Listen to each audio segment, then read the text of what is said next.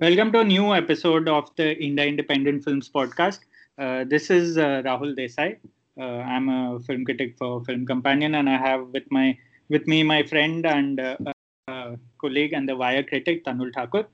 We are back after a while. We last discussed Milestone and I think Disciple before that, but we are happy to be back to discuss a very worthwhile film, one of the favorites at the Oscars last month. I mean, whatever little of the Oscars that was left.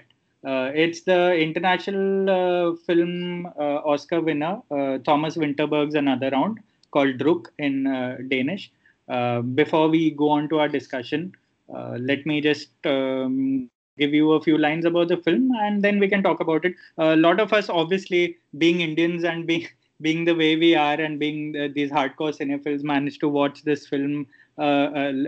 I guess some of us watched it last year by downloading it, and it's been with us for a while, and it's now every pretty much everyone I've talked to have watched it, and it stars Mads Mikkelsen. He's a regular collaborator with the director Thomas Winterberg. Their previous film, The Hunt, if you haven't watched it, please watch it. It's one of the best films they've done. So the film is about a teacher in Copenhagen who's going through a midlife funk of sorts. His name is Martin. He has a couple of teacher friends of his.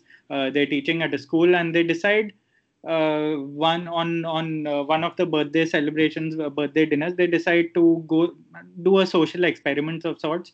They decide to on based on a theory, they decide to have their blood alcohol content, which is obviously the BAC above of 0.05, which makes you more creative and relaxed. And Martin is, of course, an introvert. His marriage is stale. His family thinks he's boring. His students thinks he's boring. So he decides to do this social experiment of sort, which on the face of it may sound like it condones a lot of drinking, which we are a big fan of. But obviously, the film gets far more interesting.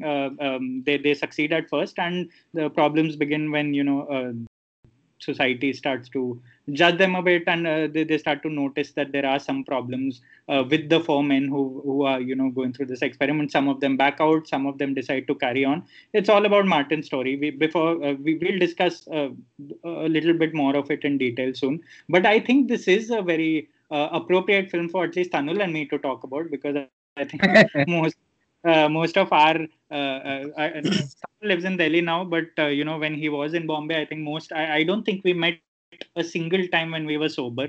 There was always a lot of beer and other alcohol around us when we met. So we had the most engaging conversations, I'd say. We had a Friday routine of sorts also. We used to meet at a pub and talk about the week and writing and films. And this film felt a little close to home in various more ways than one. Tanul, why don't you take it from here? Yeah, I mean, it just felt very comforting, if at all.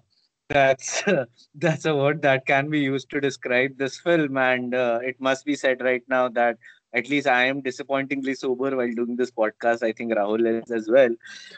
So this feels a bit out of my and perhaps our comfort zone, especially with respect to talking about this film. But yeah, I mean, yeah. So, so I mean, just taking on from where Rahul left. So I mean, essentially it's a film about I mean it's a film centered on, at least at the level of story, it's centered on these four friends who happen to be these school teachers in a Copenhagen school. But as we find out quite early in the film that Martin is going through a severe midlife crisis, and there are problems in the lives of the other three friends as well, and what happens when it takes to alcohol. I think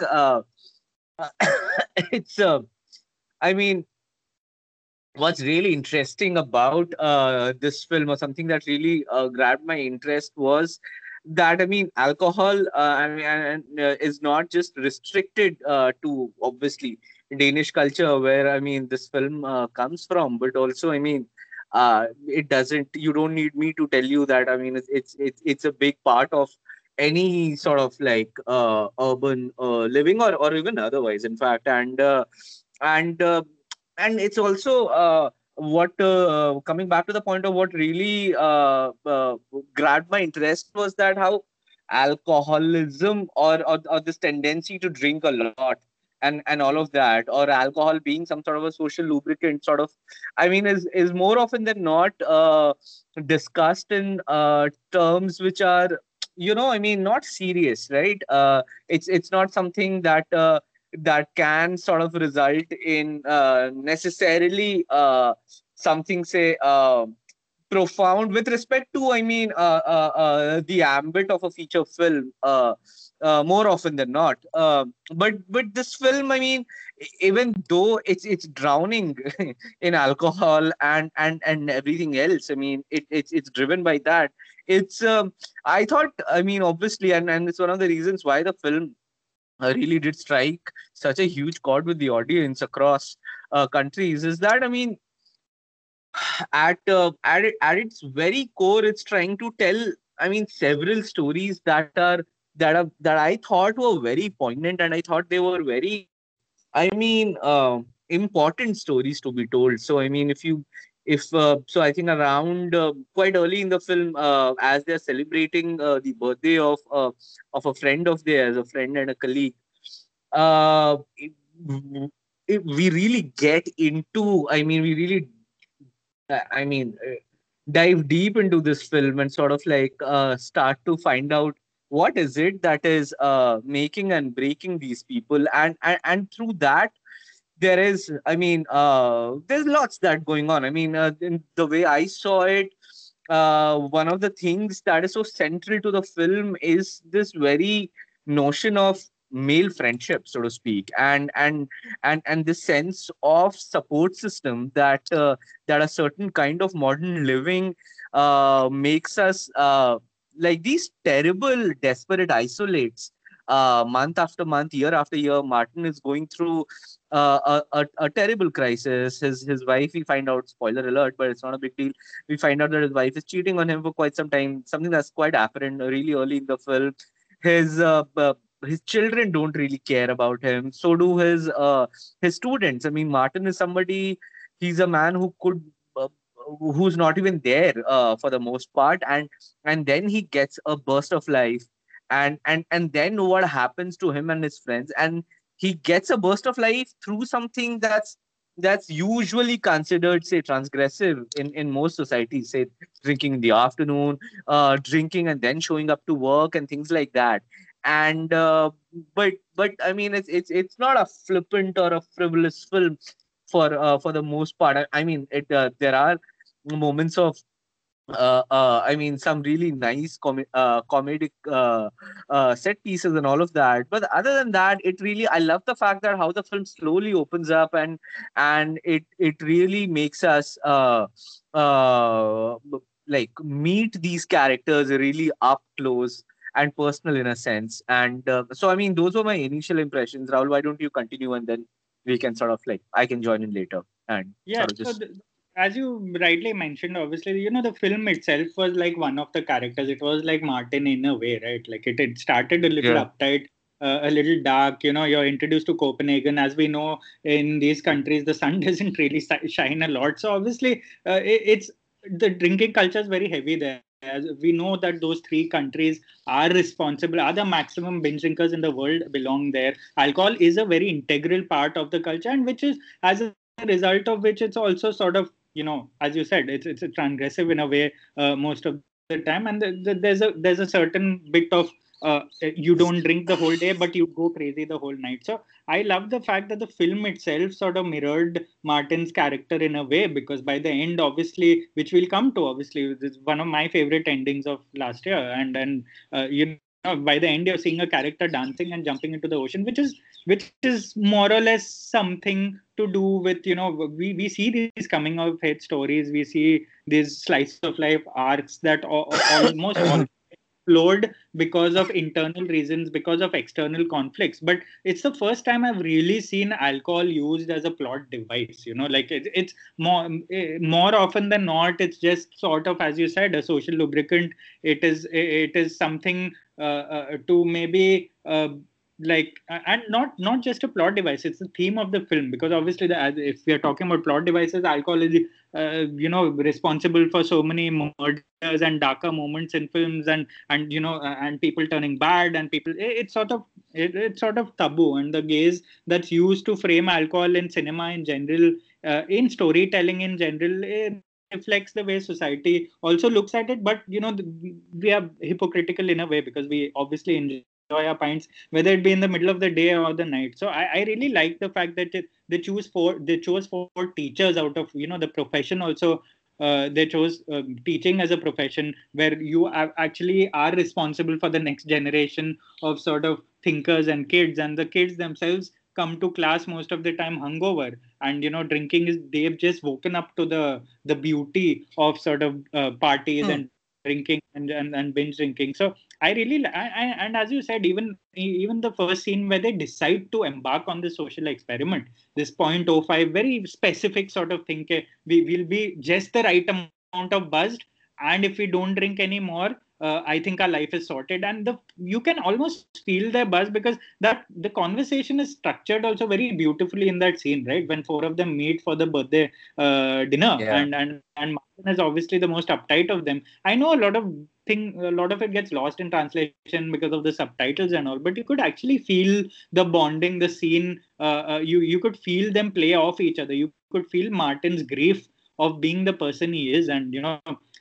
there's so much pent up in him, and being a man, he's been taught not to really express himself or show his emotions. We learned that he was once an aspiring ballet dancer before becoming a teacher and sort of Yeah. settling in life. It became like a almost like a 9 to 5 tragedy of sorts. And I really like that so much information, so much exposition was conveyed in that initial scene, because then you don't really have to have a very visual or premise driven film. Then it becomes about the characters. It becomes about the four people and their excitement, their childlike excitement at trying something new, because it's better than having, say, an extramarital affair, or which most films really show. That's how characters break out most of the time of their stale marriages or their stale sort of midlife crisis. Or it's better than sort of buying a bike and going on a cross country, sort of leaving your family behind and going on a cross country. And all these are very romantic and very obviously very creatively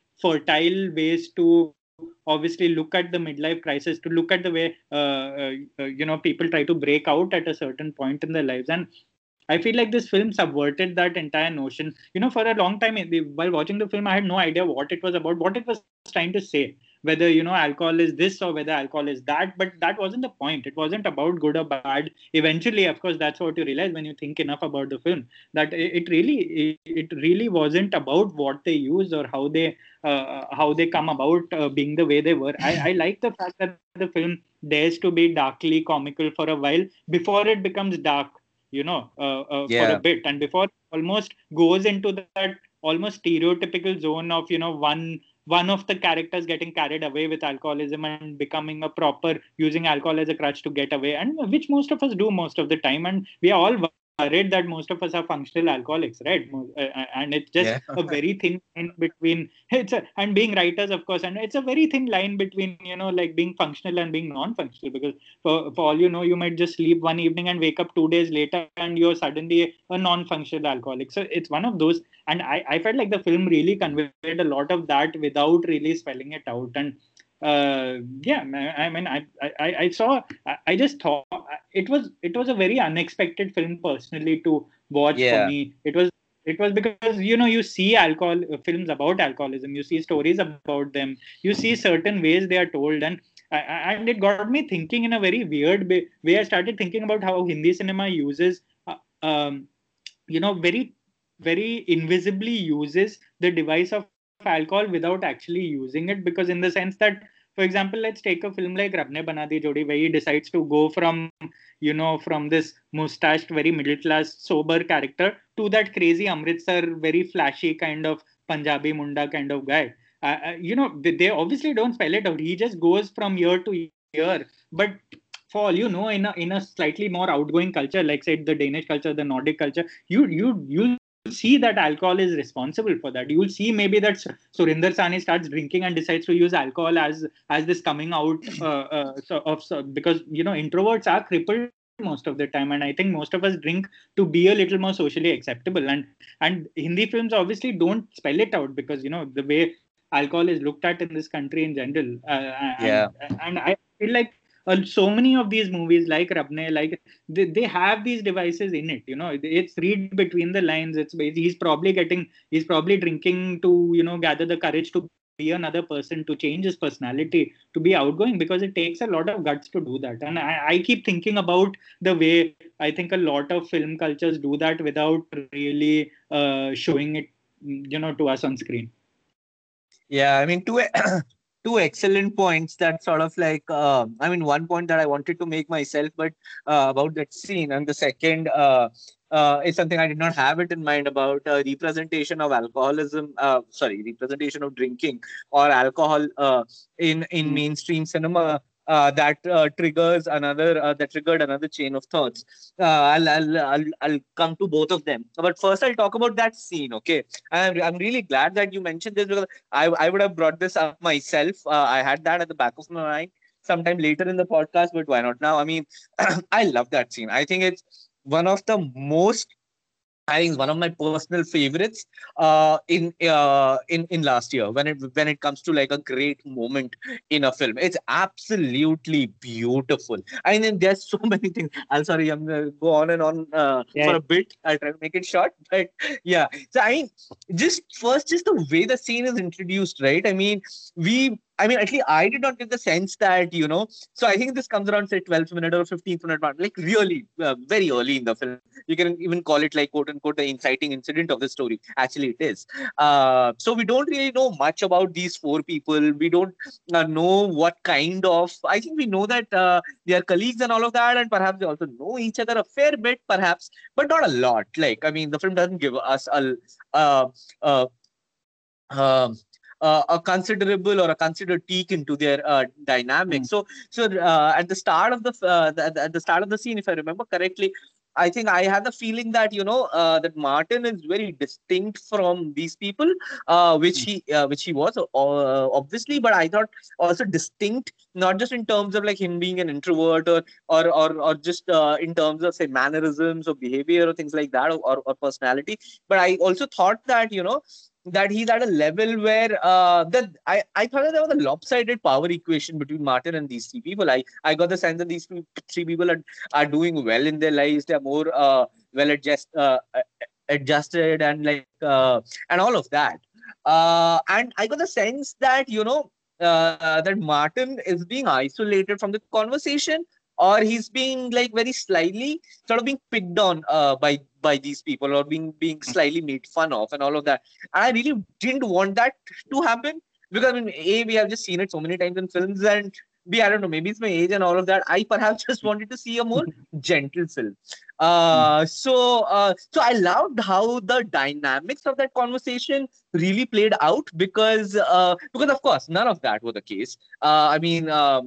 We figure out quite soon in the scene that these three people are not just empathetic towards Martin, but I think Tommy, this another character, I think he says that he talks about Martin's talent and all of that just in general, and looks like that this is a bunch that is kind of, rooting for Martin in a sense and all of that. So I thought that, okay, this is good, smart writing. It kind of like it for me, that it kind of set up some expectations with respect to what we have come to see a certain kind of male bonding in films as, and it kind of doesn't take that path. So I like that, but that was just, 10% of my fondness of the scene.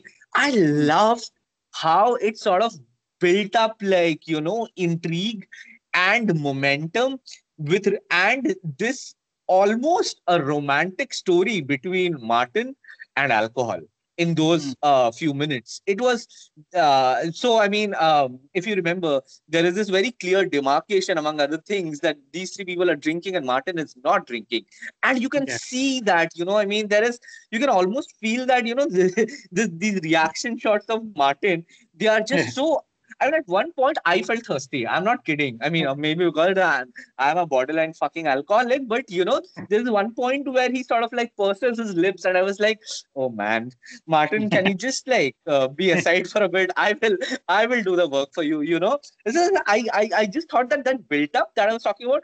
That was beautiful. That was very well done, and it's not an easy thing. I mean, if you write that shit on paper, I mean, of course, there are different ways to sort of make it fly on page, perhaps, but to do it visually without a word being exchanged, right? Because say in a piece of prose or whatever, right, a short story, novel, whatever, you can have like you can go inside the head of a person, and he can be like, all right, you can have like some 500 words on how he's craving this, how it's been such a long time that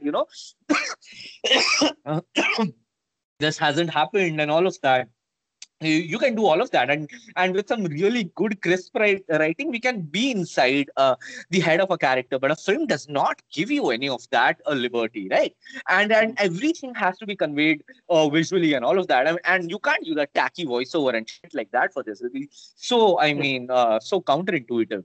So, and then when Martin takes the first sip, I just like the next 10 seconds are beautiful. I think what happens is the conversations around him suddenly mute. Like he can no longer hear his friends. What he can hear like not a band, but like a few people performing in the restaurant that he is in, and I thought it was just, and then he sees those people, and they are of course at the far end of the restaurant, and they are in deep focus or in sharp focus, while his friends who are literally beside him and on the same table are blurred out.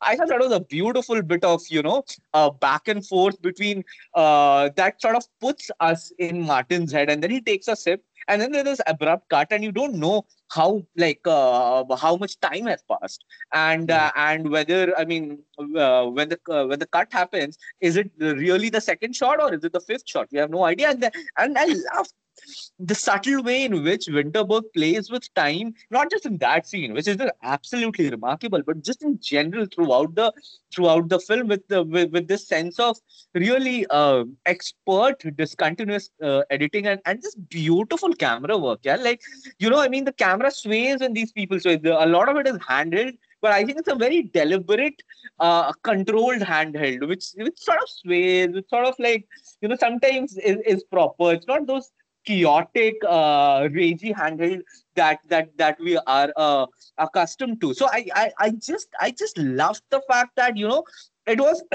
I thought it was a very difficult film to make. It perhaps would have been an easier story to write, if at all. I mean, but to really encapsulate all of that, it was just remarkable, and I loved that how that scene sort of sets the tone, and from there you sort of really launch into the story, which was just really really well done.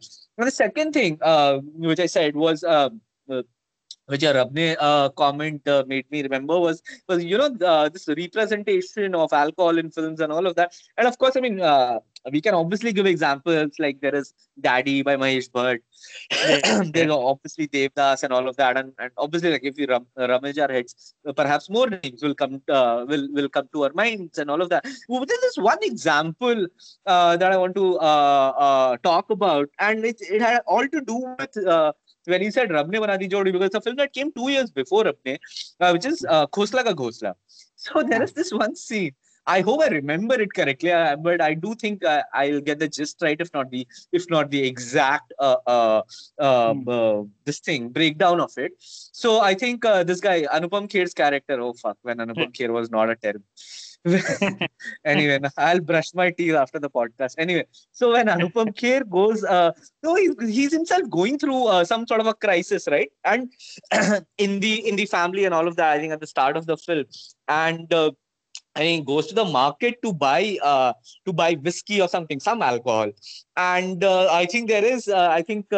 The person, the shopkeeper, I think gives him some shade, or some people at the shop give him some shade, or this person or his best friend with whom he talks or whatever. So he tells the shopkeeper to give the bottles of whiskey or whatever in a black poly bag, which obviously is such a such an abiding Indianism for buying alcohol. That the moment you Yeah. see somebody fucking walking the market with a black bag, you know he's either carrying meat or he's carrying alcohol, whatever. So, but that's not the beauty of the scene. The beauty of the scene is when he's walking. I think he's on the road and he's by himself. Whenever the bottles clang, they make the noise, right? And they give the impression that this very nice middle-aged person is carrying alcohol, and this look of mortification on Anupam Kher's face is just beautiful writing. It's just and beautiful acting. Well, it feels terrible to say that, but anyway, he's a good actor. I'm just whatever. So I just thought that that was a great moment, and I'm sure, like, and just there's so much, right? There is so much of cultural baggage. There is so much of societal conditioning. There is so much of shame, embarrassment, and all of that in just two things: that clanging noise, sound, and Anupam Kher's really mortified face. So, I mean, yeah, I mean, it's just to give, just to further your point, and the Yeah. point surrounding another round is that alcohol has such Mm. big encoded meanings, whether we spell it or not, and another round. And the best part, a great part about another round, among other things, is also that it's, if you look at it, and you also briefly mentioned, it's such a, in a weird way, it's a coming of age story of a middle-aged man, right? I mean, it's a coming of age story of somebody whose story is already almost over. I mean, his Yeah. kids are, like, I'm pretty sure 15 plus and all of that, almost adults. One is perhaps an adult and all of that. But his wife has sort of, like, that boat has already sailed, is Martin's life. But the way in which another round sort of like repackages it and rethinks about what it means to have what it means to reclaim your life in a sense, using something which is an object of social taboo almost. Mm. I thought that juxtaposition, I thought was very interesting. And I also want to ask you, I'm pretty sure you know about it. Uh, you know the backstory of the film, right? That his Yeah. daughter Ida, to whom the film is dedicated. What are your thoughts on that? I mean, I would let you do the talking about what the backstory is, and then your thoughts on that, and then perhaps I can Well, chime in. so yeah, getting into that because I was anyways going to come to that, and I'm glad you brought it up. Yeah. So Thomas Berg's, his daughter Ida, I think his youngest kid, he was obviously going slated to be part of the film in a small role. She was the one who actually gave him the inspiration to make the film, saying it's a very funny script, and she wanted it to be made, and it was more or less an ode to her in a way. And a few days into production, Ida tragically died in an accident, and obviously production was on hold. You had no idea if another round was going to be made or not. And the fact that Thomas Winterberg, and of course we've read about, and I'm telling all listeners, do read about the pieces about the making of the film, about the way the crew and the actors sort of came together to lift Thomas Winterberg in a way, and the way they fed off each other after that, sort of turning a tragedy into art, which is what most of us, really dream of doing and romanticize most of the time. But it's much tougher, much messier, much, it's a terrible thing. It's much messier than it looks. And the fact that they actually did something like that, because the thing is, obviously, losing a loved one and being a director of a film, your knee-jerk reaction would be to immediately put your grief into the film, and imagine how dark the film might have become anyway, because anyways the central device is supposed to be dark. Alcohol is, looked on in a way that can make any scene dark midway, any atmosphere. It can just sort of make it cloudy overnight. So I'm sure, the sheer restraint and the resistance against a film that was telling him to sort of pour all his grief into it, and pour all everything that he's gone through, and still manage to come out with such a like almost a light-headed film in a way about something that's really serious, and the way they actually celebrate alcohol instead of without really condoning it. It's such tightrope balance, and the fact that a tragedy, a personal tragedy before the film, still and despite that, the film, or actually, because of that, the film is the way it is. The way the actors would sort of take care of their filmmaker, their director, and the way they sort of feed off. I found it immensely moving and immensely touching. The entire story surrounding the film, and I didn't know about it when I watched the film. Of course, I read about it later towards Oscar season when you started reading Mm. more about these films that were nominated. That's when I came to know about the context, and obviously, it makes it the fact that I'd already watched it and was impressed by it anyway. Was great, but in hindsight, it obviously elevated my perception of what I saw because you can't see. I mean, as anal as we can be about it, you cannot divorce the context or divorce, especially if it's directly related. Because obviously, Ida was going to be part of the film, and there was she was going to be part of all the student sequences, the school scenes where she was going to be part of that Yeah. of classroom, and that there is no divorcing that from the way the film is made. And I have a feeling that the film sort of really channeled a lot of it in the right way and turned out to be tragic comical in a very very touching way. It could have gone either way. It could have been like dreadfully funny and refusing to take alcohol seriously, or it could have been crazily serious and refusing to sort of dial down the entire gravitas of alcohol. And I thought they found a remarkable balance between both. And I just that's why I find this film such a unique film, because even if you look at the way it's written, and if you look at the way, of course, I mentioned the teaching thing earlier, but if you look at it, of course, spoiler alert, but I'm sure you guys have watched it by now. But Martin is obviously, his family gets concerned about him becoming an alcoholic, or him sort of using drinking as more than just a social lubricant. But if you see the teachers' roles, like Martin is a history teacher, two of his other friends, one is a music teacher, and one is, I think, a psychology teacher, and Psychology teacher. Yeah. yeah, one is a psychology, and the fourth one is a physical education teacher, basically a PT Teacher. teacher, a coach. And it's that person, the fourth person, who actually becomes the cautionary tale, right, in this film. He is the one that the film gets its conflict from, the tragedy from, because he's the one who actually sets the social experiment that they've embarked upon. His ship keeps sailing, and he becomes a hardcore alcoholic. And obviously, towards the end of the film, we discover that he dies because of he sort of sets sail into the sea and dies, and his drinking problem was never really, it became a serious drinking problem. And any sort of politically correct or any ethically conscious film might have immediately after that framed the climax as an anti-alcohol sort of comment, because this is what will happen if you get carried away at this age. Because obviously, as you very rightly mentioned, that this is a middle-aged story, a coming of age story. So basically, they are occupying a template that doesn't belong to them, because we see coming out of age templates for younger people. Love is the trigger, or parental sort of scuffle is the trigger, death is the trigger. But alcohol for middle-aged people being a trigger is unheard of. So we are anyways dealing with coming to terms with that. And the fact that the end and the last scene, which we will talk about, still sort of celebrates alcohol and still shows Martin sort of just break free despite the death of his friend to alcohol, and the three men sort of meet to celebrate the man again, and celebrating with the students on the graduation party in the streets of Copenhagen. I thought that was daring and beautiful, because it could have Yeah.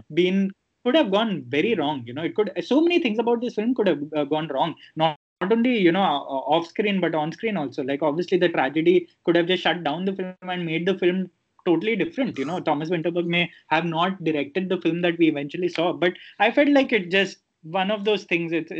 It's just happenstance, and in the best way possible. And and the fact that the film obviously did well in award season and all is a bonus. It's nice, and I really genuinely hope that a lot of the academy voters, or any award show for that matter, did not only get swayed by the context, by the tragedy, because we saw what happened because of Zack Snyder's whatever, that Yeah. Justice League that came out. It went over the top, because and people were praising the film, even though Obviously, Yeah. by all accounts, that film is not great, whether dead or alive. So the fact that Zack Snyder also went through a tragedy, and his fans sort of Ouch. obviously went behind him, obviously rallied behind him and painted him out to be the hero. And my hats off to people like Zack Snyder, artists like him and Thomas Winterberg. But the cold hard fact is that Thomas Winterberg is an excellent filmmaker and Zack Snyder is not. So yeah, it's so difficult to be honest about that in the wake of a tragedy like that. You want to tip your Yeah. hat to the human being, but then you end up tipping your hat to the filmmaker and the artist, and that's such a thin line. So I thought that Thomas Winterberg circumvented that, and it obviously helps that he's such a master technician. Yeah, and I think the whole thing about the climax, and I mean, what route this film will take with respect to say alcohol and all of that, and and I was thinking about it, this film, like this thing, while watching the film, because I mean that's obviously something that strikes you, because I mean, since I mean, you don't need to be a critic to understand the inherent pulse of a story, right? I mean, whether it's a story by a Danish filmmaker or a Marathi filmmaker or a Korean filmmaker. I mean, you understand. I mean, these senses of crests and troughs being embedded in any story in almost all forms is something that comes really naturally to us, because we are, I mean, surrounded by, and we are really acquainted with stories which more often than not follow these rhythms. So I mean, at the start of the film, we get that, all right, like these folks, they have dived deep into the sea of alcohol and all of that. So of course, I mean, there will be like this swell of positive emotions or whatever, where it works in their favor, when Martin suddenly becomes more confident, where the psychology teacher starts to sort of almost mentor and guide this another student who's having a really rough time and all of that. They become more Martin becomes a more enjoyable company and things like that. And then that at some point they are going to hit bottom, because well, that's how most stories are, and this one's no different. But then I thought, that then what, you know because then since alcohol is such a integral part of this film and all of that, and sure enough, they stopped drinking, because I think we discussed this, but whatever. I mean, spoiler alert. Tommy, this physical education instructor, he kills himself, and we see that even after these people, they had abstained from, they stopped this experiment and all of that because of dangers of alcoholism. Punctuated by these really beautiful title cards, wherein you can see words being typed on the screen and all of that, as if it's some sort of a physics dissertation. Uh, but Tommy doesn't, and so then do you then you think that, okay, now what? Now how Winterberg will see this story as, and can such a story even have a high after this, and pun unintended, after this, and things like that. So I thought that was very, I mean, not just very credible. I thought that was it makes sense, and I thought it was very very honest to the film, and to the story, and the people that it was about. I think what's really important in this case, or in the case of any other film where you're trying to ascertain whether something works for you in the final lap or not, I think it really comes down even beyond the technical finesse and all of the talents of the filmmaker, which Winterberg has in tons. I love the guy for that. I mean, he has got such a nice, distinctive style, something which is so un-Hollywoody. It's also one of the reasons that I really adore European cinema. It's one of the reasons. It's one of the big reasons why I am like a film critic and all of that, because it just feels so fresh. This sense of being unhinged with respect to, I mean, unhinged on the surface, if I may add. Anyway, coming back to my point about what the filmmaker thinks and how that is so important. I mean, I have often felt that simplistic filmmakers, or thinkers, in fact, see the world as good or bad. I think people like Winterberg and all of that, and you don't really necessarily need to go through such a life-altering tragedy as Winterberg has had, but just in general. And is that these people see the world as good and bad. So I mean, so alcohol doesn't necessarily need to be okay. It either makes you this great whatever chatterboxy sort of a person, or opt the other way, which most films take, and it's also the easier route. And I'm not sure if that's the more honest route, wherein all right, alcohol is equated to everything dark, everything gloomy, everything Devdasi, so to speak, and stuff like that. I like the fact that I mean, you have something that can both, I mean, make you sane and insane. Something that can both comfort you and destroy you, and things like that. So it's never really very easy, and it's never really a film about alcohol as much as what alcohol or a coping mechanism, or this crushing sense of loneliness, or this sense of not or the sense of not having a support system and all of that can do to you. So in that sense, I mean, you can, I would even go as far as to say that you can perhaps replace alcohol with a fifth character in a film, which has some sort of a similar sort of an effect on these characters that that alcohol has. Or you can replace the alcohol with something else, with some sort of an institutional I don't know, setup, or whatever it is, right? I mean, so I thought that uh, the climax of the film really just stayed with the characters and stayed with the film's central thesis to sort of to come to a point as to what it really was about. I think it also is very true to the spirit of not being an alcoholic, but at least finding solace and comfort from something that can as quickly comfort you, but can very quickly destroy you as well in that sense. And then what do you do with it, and how do you go about in living your life? And I think it's not just alcohol.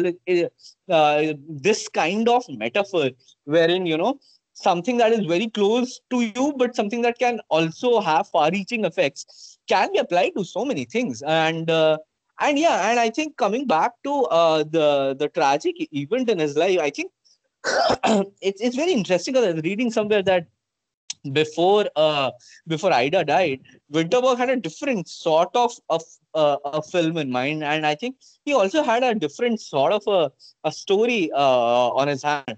I think it'll be great. Obviously, it's not possible to see the another round movie that Winterberg was making before his daughter's death, and the film that we have now. Obviously, I mean, it's we don't have that version, and we won't have that version. But I somehow get the feeling that that would have been a lesser film. I mean, that's just my feeling. It wouldn't have been a bad film. Like it wouldn't have been as sublime as another round is, and that's because, and it's really sad. But I think tragedy kind like this monumental tragedy, I think, helped the film in a way, in the sense that it gave this film a sense of balance. And we all know that Winterberg can really go all out. Like, I mean, this guy made Hunt.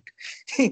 Anyway, so I mean, this guy, he's made Celebration, whatever, like this. So, I mean, Winterberg can really go all out. And in the earlier version of Another Round, I had the feeling that he would have really gone out for this, without tempering the film as much as it is in the current version, with this sense of this gentle feeling, this sense of this quiet sense of loss that pervades throughout the film, and all of these things, this this whole yin and yang thing that's happening, the moments of coarseness, the moments of, like, tough as nails moments sit almost side by side with moments that are beautifully tender. And so I think, yeah, I mean, obviously, I don't know if there's an interview of Winterberg out there where he speaks about it. I don't know. I would like to look it up.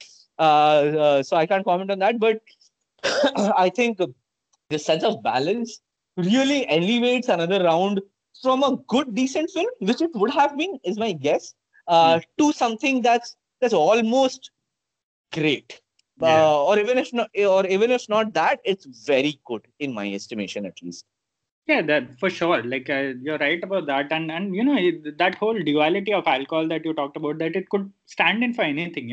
Love can also build you and break you at the same time. Yeah, Family can do that, friends can do that. Anything close to you can do that. And the fact that alcohol is that person and thing here in this film is really nice. And I like the fact that they were remained honest to the environment in the sense that they made them slightly more working class of the four, more vulnerable to alcohol, right? Like Hmm. the Tom sort of giving in, the being the physical ed teacher, being having a past of sorts, being divorced, being a proper loneliness tragedy that films go crazy about most of the time, and that we saw on the periphery of these frames, because the other three are obviously, teaching, in the sense they are teaching things that are more artistic and more mental or psychological in a way, so they probably have more in them to control their urges, or they control their way they look at this experiment, or to sort of intellectualize this experiment. But for Tommy, it sort of becomes a proper escape that he never comes back from, mostly because of, likely because of his background, because of where he comes from, and because because he's sort of in a way the odd one out of these four, without, and they're never condescending or patronizing about it, because Yeah. Tommy is one of the gang for most time, and he's on the periphery he is the corner of our eye for most of the scenes, because our gaze is on Martin most of the time. But the fact that Tommy is the one who slips away is really perceptive, and it's really, it's really, as you said, the film stays honest to where it comes from and what it's trying to do. And it's really not sugarcoating the reality in pursuit of, say, narrative closure or in pursuit of narrative subversion, Yeah. because any other film might have been like, okay, the smartest out of them will be the one who falls prey to alcohol because maybe his mind works overtime or something, and they might have found an excuse to do that. But here the film is brutally honest about the fact that Tommy is the guy. And I found that really moving in a way, because it is true, and Yeah. Yeah. it is just as true as it is about, say, a person who's from Harvard or from Stanford, or a sort of Google or Microsoft guy falling prey to. And we've Yeah. heard both versions of it, and I like the fact that the film never really sort of uh, says one thing in the guise of the other. I mean, obviously coming, back to the central theme of the film, and let's end it on a slightly more intimate note in a way also. Like, what obviously we like our alcohol, we like our drinks, and that's how we eat most of the time. And all of us, more often than not, most of us are writers. Of course, I have my own journey with alcohol. I obviously, you can drink me under the table any day, but I started obviously drinking alcohol very late That's in. not something I'm proud of. Yeah, Anyway, sorry, go on. yeah, another round might have just sort of put you as a character in that. But yeah, obviously I started drinking a bit late in the sense after college. Most people start during college because Hmm. college, obviously, it's a coping mechanism and all. And it's funny because I started drinking after, and I obviously took a liking to it more than anything. And for me, it is a social lubricant. There are no two ways about it. I find it very difficult to interact with people, being an introvert in general. And the writing life does not help things because you don't meet people most of the time. So what does alcohol mean to you? Wow, that's a loaded question. Yeah, it is. Uh, I mean, so my trajectory, my drinking trajectory, and all of that, it's not very different from yours. So I didn't start drinking after college, but I started drinking quite late. So I mean, I started drinking in my third year, and which was really. I mean, everybody around me was very much into alcohol and things like that and whatever. And it's I mean, I did not drink in my first 2 years of college, and that was a very conscious choice, and it was a moral choice. It's a without really going into the details of like whatever, because And I don't have a problem that that's personal. It's just that it's way too much of a long story, and Uh, it goes beyond the scope of this podcast. So I mean, so cutting that short, I would just say that I mean, drinking alcohol, not drinking alcohol, was a very conscious and a moral choice on my part, and all of that. And I didn't want to, and I'll be very honest, I used to judge people. Wow, who who used to drink and all of that, or not drink, but like who drink so much that whatever. Now, so when I started drinking, and I was in the US and all of that. Then I mean things were much better, say financially and all of that. Drinks, good single malt and all of that are not so expensive. So I very much started in that sort of a very rich man's vein of drinking, but then it's my working class side came out when I came to India in 2013. Anyway, I mean, and that really became something else, and something that on many occasions I'm not proud of, and something that really leaves me with a lot of guilt and a lot of these feelings, because then alcohol became a coping mechanism, because I became severely depressed before even seeing a therapist and before even knowing what depressed means. And it was just alcohol day in, day out. And it becomes further compounded by the fact that you are a writer and all of that, a male writer, and all of that.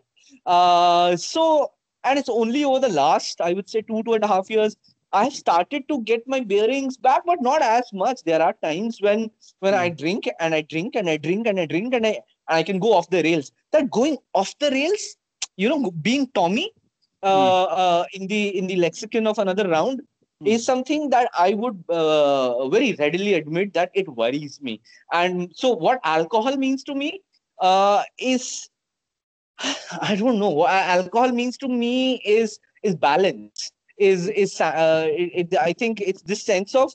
I think the correct answer, the more accurate answer, is not what alcohol means to me, but what it doesn't mean to me, or what it should not mean to me. I think that's how I can answer this question yeah. with some shred of honesty and all of that. I mean, Yeah. so what it doesn't mean to me is to not lose myself, not to lose my sanity, not going off the rails, not using my being depressed, or me being like spiraling out of control as an excuse, or as whatever to hurt somebody else and all of that. I don't want to sound like a ham-fisted moralist about it, but I mean, when you are so drunk, when you don't Mhm. have a handle on your life, I mean, it's not just about hurting yourself. It also becomes something else. It also becomes about hurting somebody else and things like that. And it's this sense of being lost is Mhm. something that I don't want. I mean, there are times where I really let myself go, uh, but I only do that when I have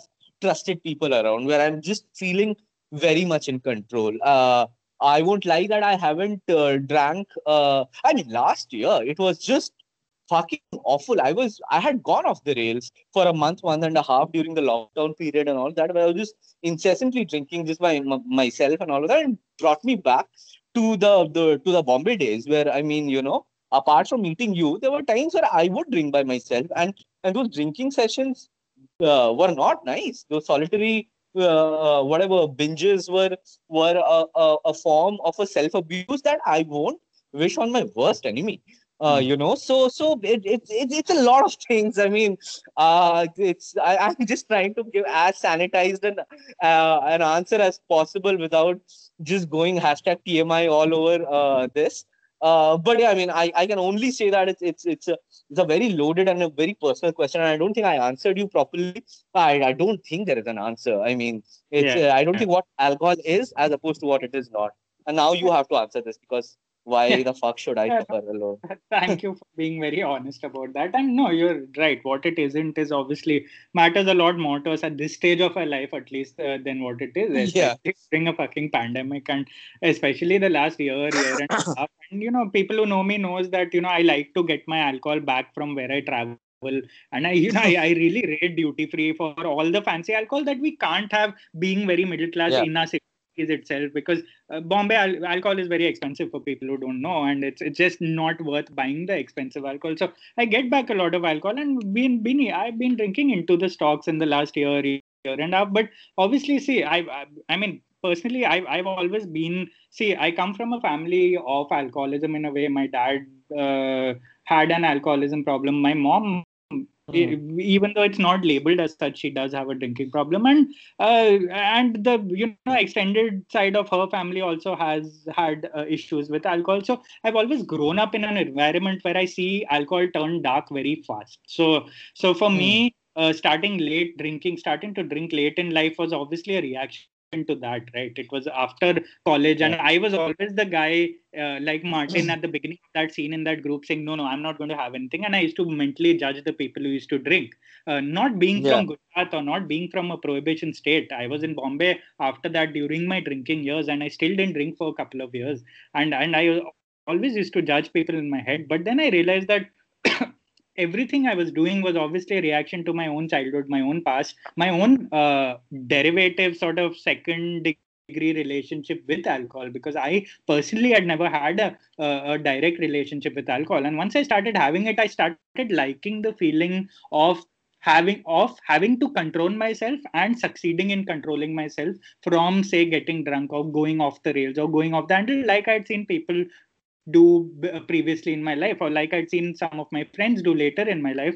I always like the feeling of being in control. That for me is a kind of feeling I aspire towards, even if it's a random Wednesday or Tuesday in the middle of the week and I'm drinking with someone. I'm always the one who will try to make sure that I'm slightly more sober, not only because I hate the feeling of, say, puking or sort of waking up hungover the next day, but also because I feel a moral, not I feel like a physical responsibility towards the people I'm drinking with, and I'm the annoying guy who makes sure that everyone gets their Uber and reaches home on time, or at least checks up on them. At least I was that person before the pandemic. I can't really say what I'm going to be after, because I think all of us are in the same boat right now. But yeah, that sense of restraint that I practice with drinking most of the time. Even you must have noticed when I was drinking with you, I'd always stop after, say, a pitcher of beer, but you would go a few pints after that, because it's not because I stopped because my body was telling me to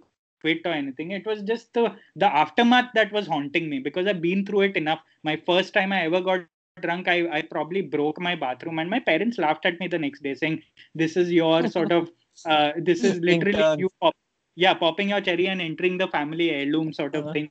And they saw the That's funny. broken, and they saw, so they made a lot of nice dark jokes, and I thought it was like, okay, shit, this is how my body reacts to alcohol. So I know now what to do and what not to do. And I guess, I've sort of kept it up for all these years, and I can't speak for the future, but alcohol for me is a sense of control.